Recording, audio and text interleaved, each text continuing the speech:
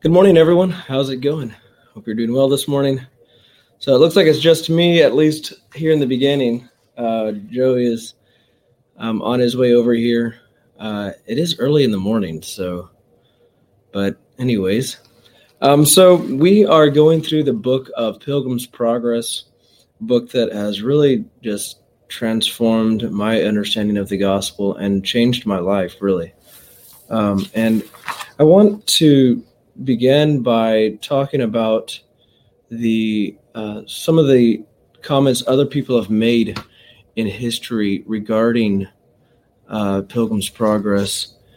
The impact, the global impact that that Pilgrim's Progress has had on not just Christianity and the gospel, but just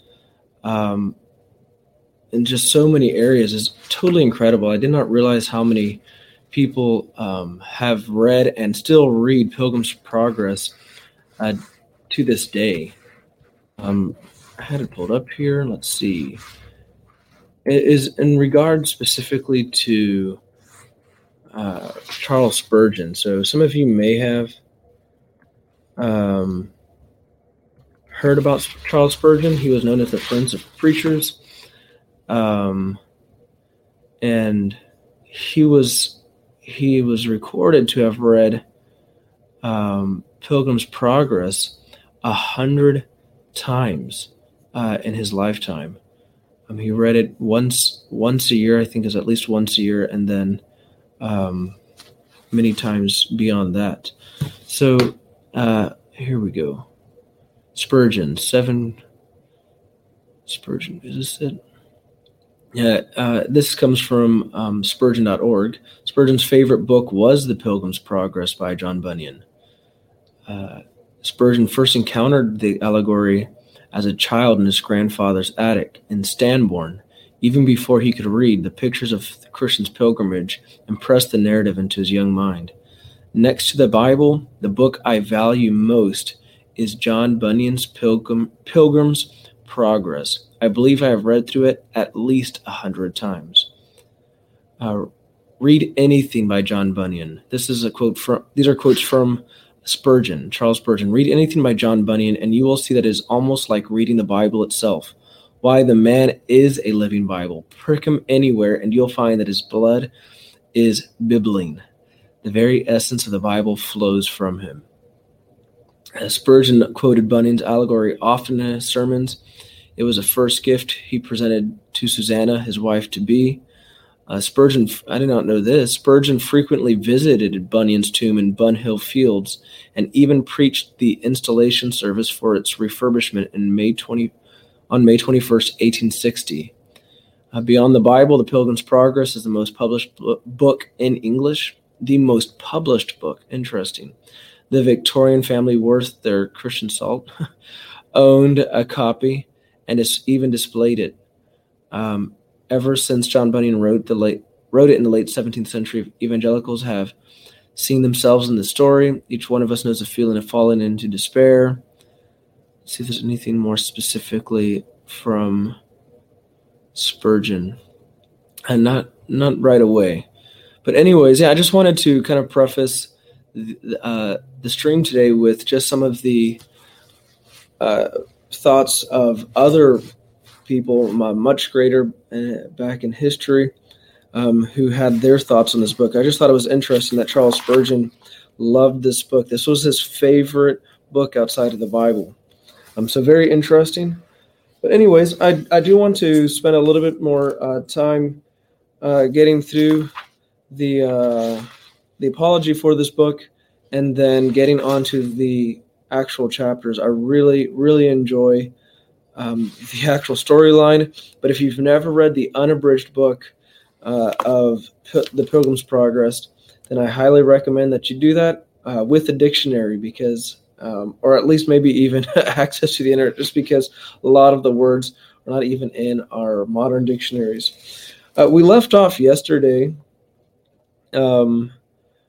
talking about reading through the apology, where he talks about just basically making a case for approaching and delivering the truth in any method possible. And instead of hating on the method, just appreciating the truth. So let's see here. I'll go ahead and start. Yet I am not fully satisfied. This your book will stand when soundly tried. Why, what's the matter? It's dark. What though? But it is feigned. What of that? I trow some men by feigned words, as dark as mine, make truth to mangle and its rays to shine. But they want solidness. Speak, man, speak thy mind. They drown the weak. Metaphors make us blind. It's hard to kind of convey. He's given a dialogue of, I guess, some of the feedback he was getting. And he says they want solidness. And they just want you to speak it out. Say what it is. Say what it is that you're trying to say instead of going about it in this way of this allegorical way. And apparently some people said that the metaphors blinded them. And I will say, when I first read Pilgrim's Progress, I did not understand all of the allegories. I did not understand. I say all of that. I didn't understand much of it at all. I read through it like a nice story. I thought it was interesting. I mean, there's all kinds of happenings along the way that are extremely well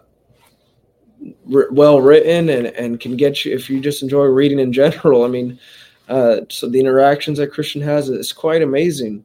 But I had no relation to the story, not until recently. And so I kind of feel for these people that John Bunyan's talking about here, that they didn't get what was going on. The meaning wasn't coming across. And I can say I've been there when I've read this book. A solidity, indeed, becomes the pen of him that writeth things divine to men. But must I needs want solidness, because by metaphors I speak? Were not God's laws, his gospel laws, in olden time held forth by types, shadows, and metaphors? Yet loath will any sober man be to find fault with them, lest he be found for to assault the highest wisdom.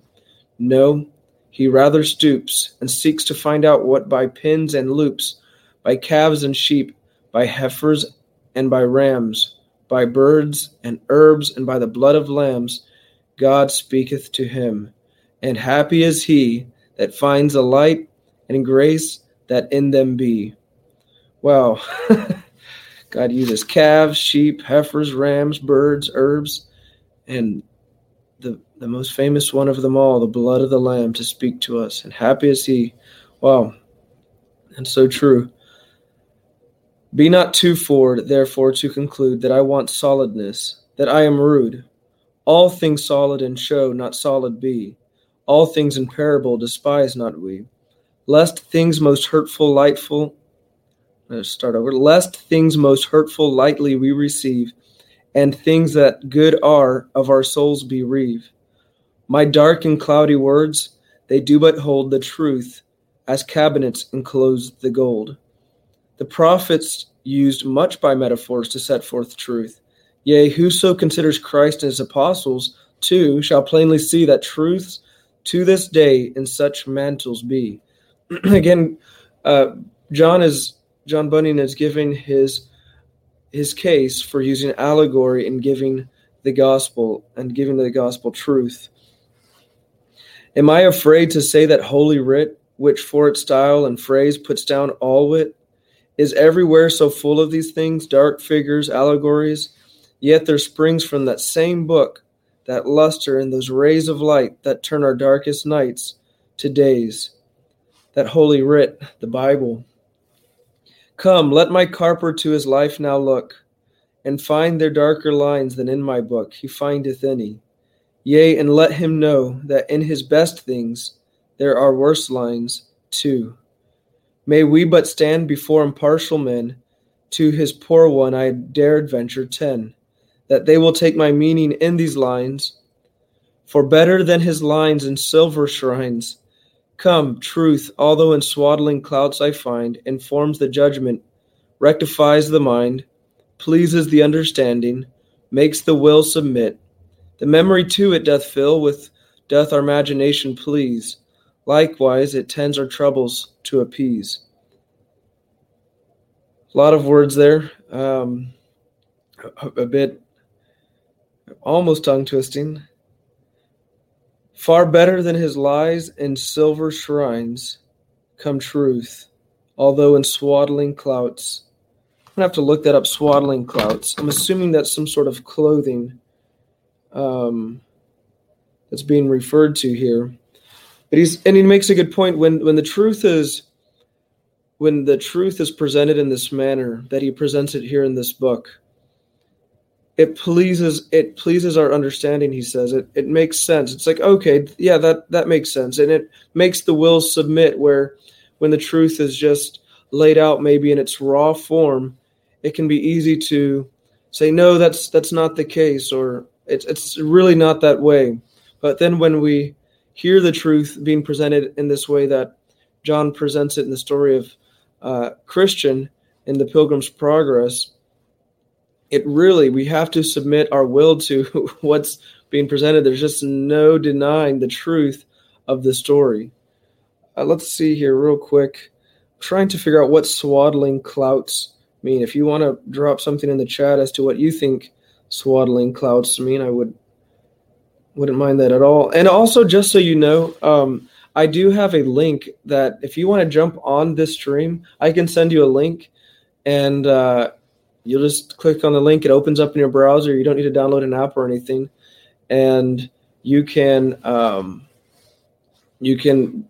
bring you right up here on the screen if you'd like. But anyways, so for those of you who are watching the recording, I want to also say thank you for watching. But this is a live video. And like I said, if you'd like to interject or comment or do whatever it is that you would to interact or be part of this, feel free to do so. I've got the comments here in front of me so I can see anything that you put out there. So let's see here. Swaddling clouts definition. A band or cloth wrapped around an infant, especially around a newborn infant. I was thinking that's what it was. Swaddling clothes, clouts. Be interested as to why clout was. It's more or less a band. I guess like these long swaddling clothes that become more popular here in these recent days for pictures specifically.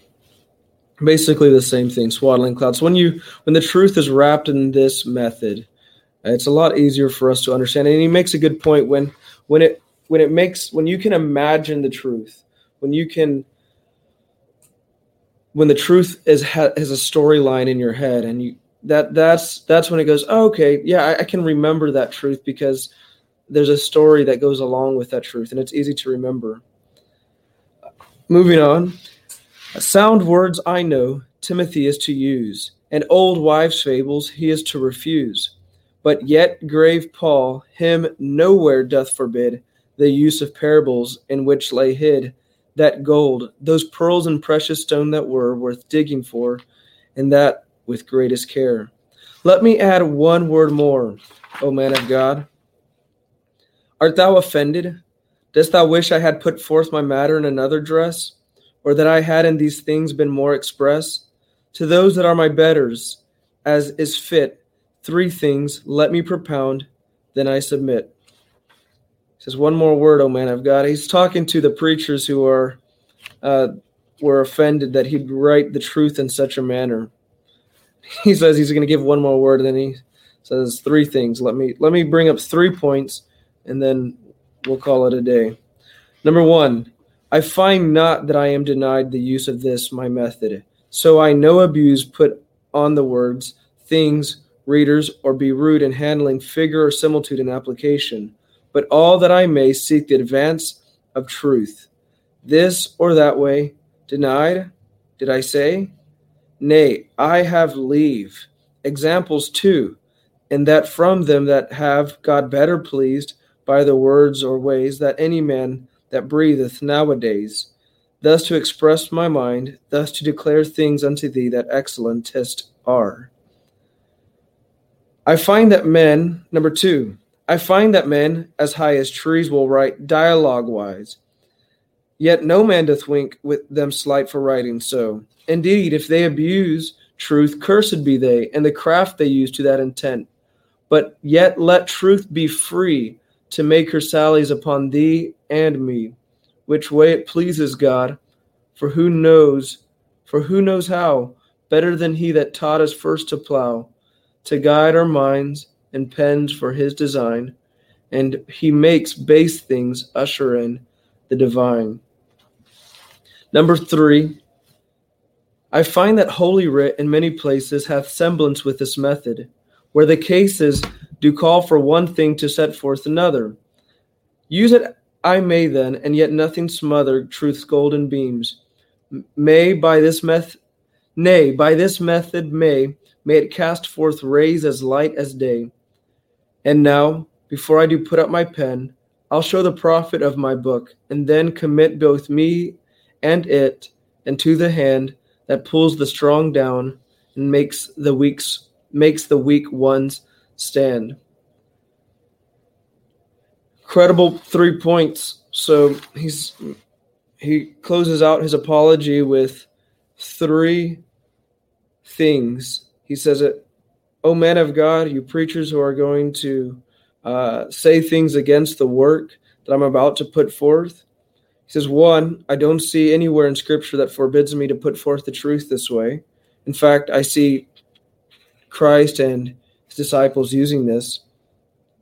2, he says, I see a lot of other guys write this way using dialogue and nobody winks an eye. And, even worse, they use this dialogue method of writing to spread lies. And obviously it's not about the method, it's about what's being pushed. And then finally, he says specifically that I see that the Bible uses this method of allegory to give us truth. So he's making those 3 cases for using this allegorical method of giving truth.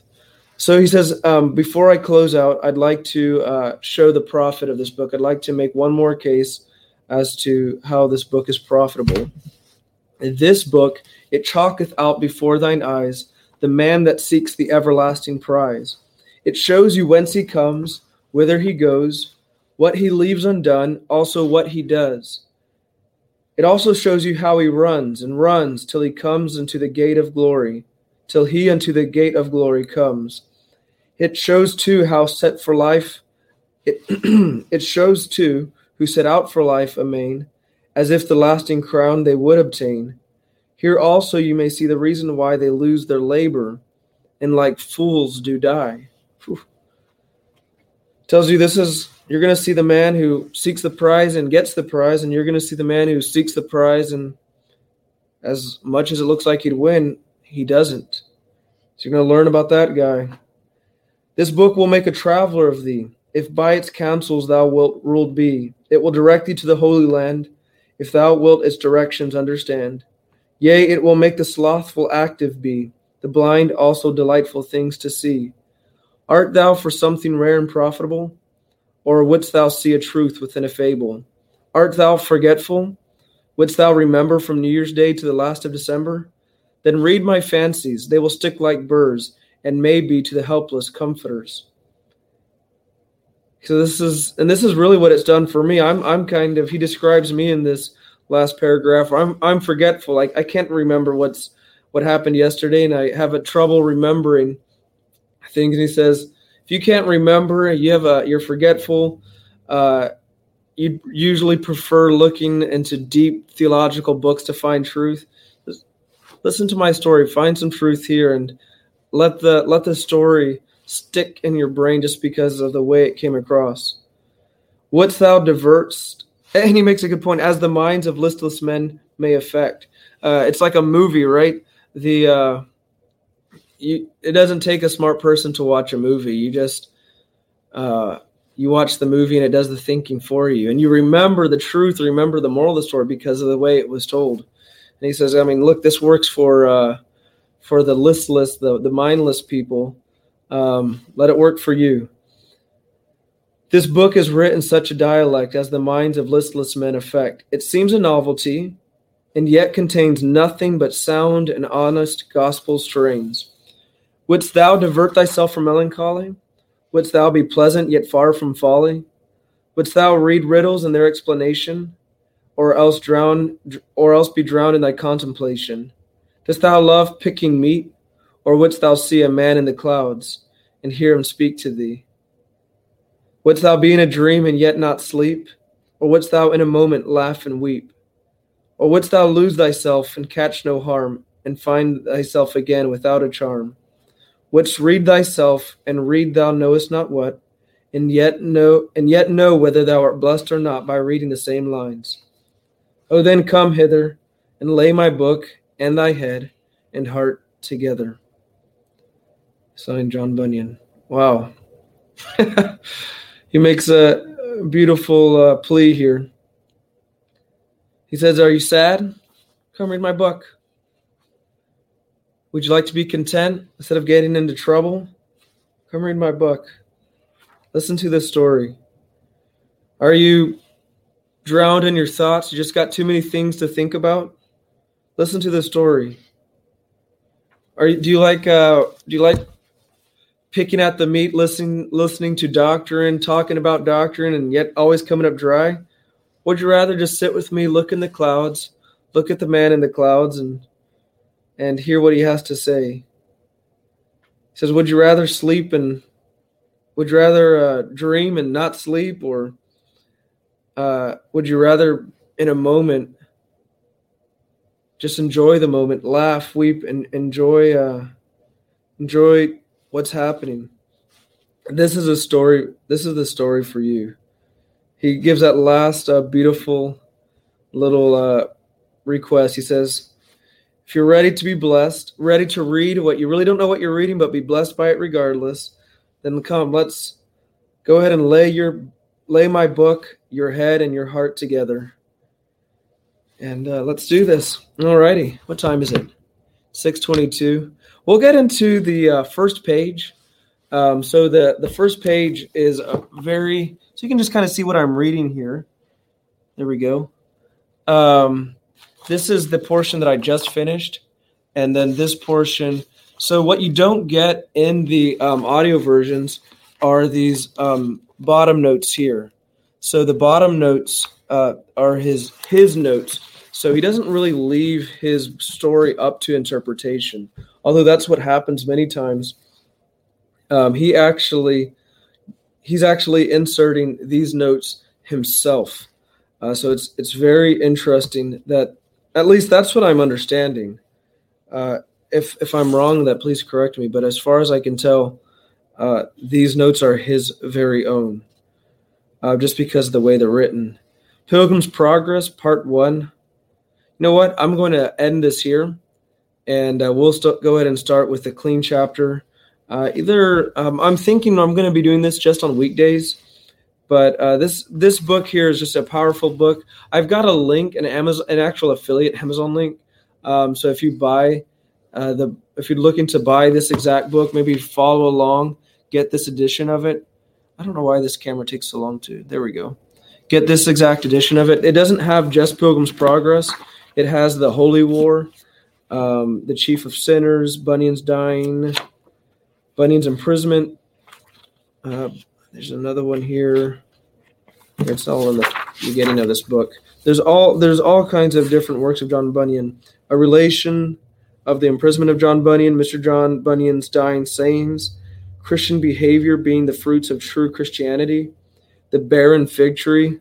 That is an extremely convicting story there, the barren fig tree, Mr. Bunyan's last sermon, and then finally the Water of Life are all books that are included in this print edition. So it's a very it's a big book. It kind of gets you in the zone when you pick it up and read it. But anyways, I was really hoping Joey was going to be here this morning so we could get into this first chapter. But anyways, if you weren't here for the beginning of the stream, I did talk a little bit about Charles Spurgeon, a really impactful person in our most recent years here for believers and Christianity in general. Charles Spurgeon was known as the Prince of Preachers, and he said of Pilgrim's Progress, it was his favorite book outside of the Bible. He said he had read it at least 100 times, and he would reference the stories in Pilgrim's Progress many times over. Anyways, I will catch up with you guys either tomorrow or Monday morning. Next week is Thanksgiving weekend, Thanksgiving week, Thanksgiving holidays. I will be visiting my in-laws there in West Virginia, so I don't know if I'll be able to stream. I'm going to try to do that, but anyways, good morning, brother. Thank you for sharing. I'll definitely check it out. Have a great day. Yeah, you too, Sean. Y'all take care. Hope you have a great day. God bless you.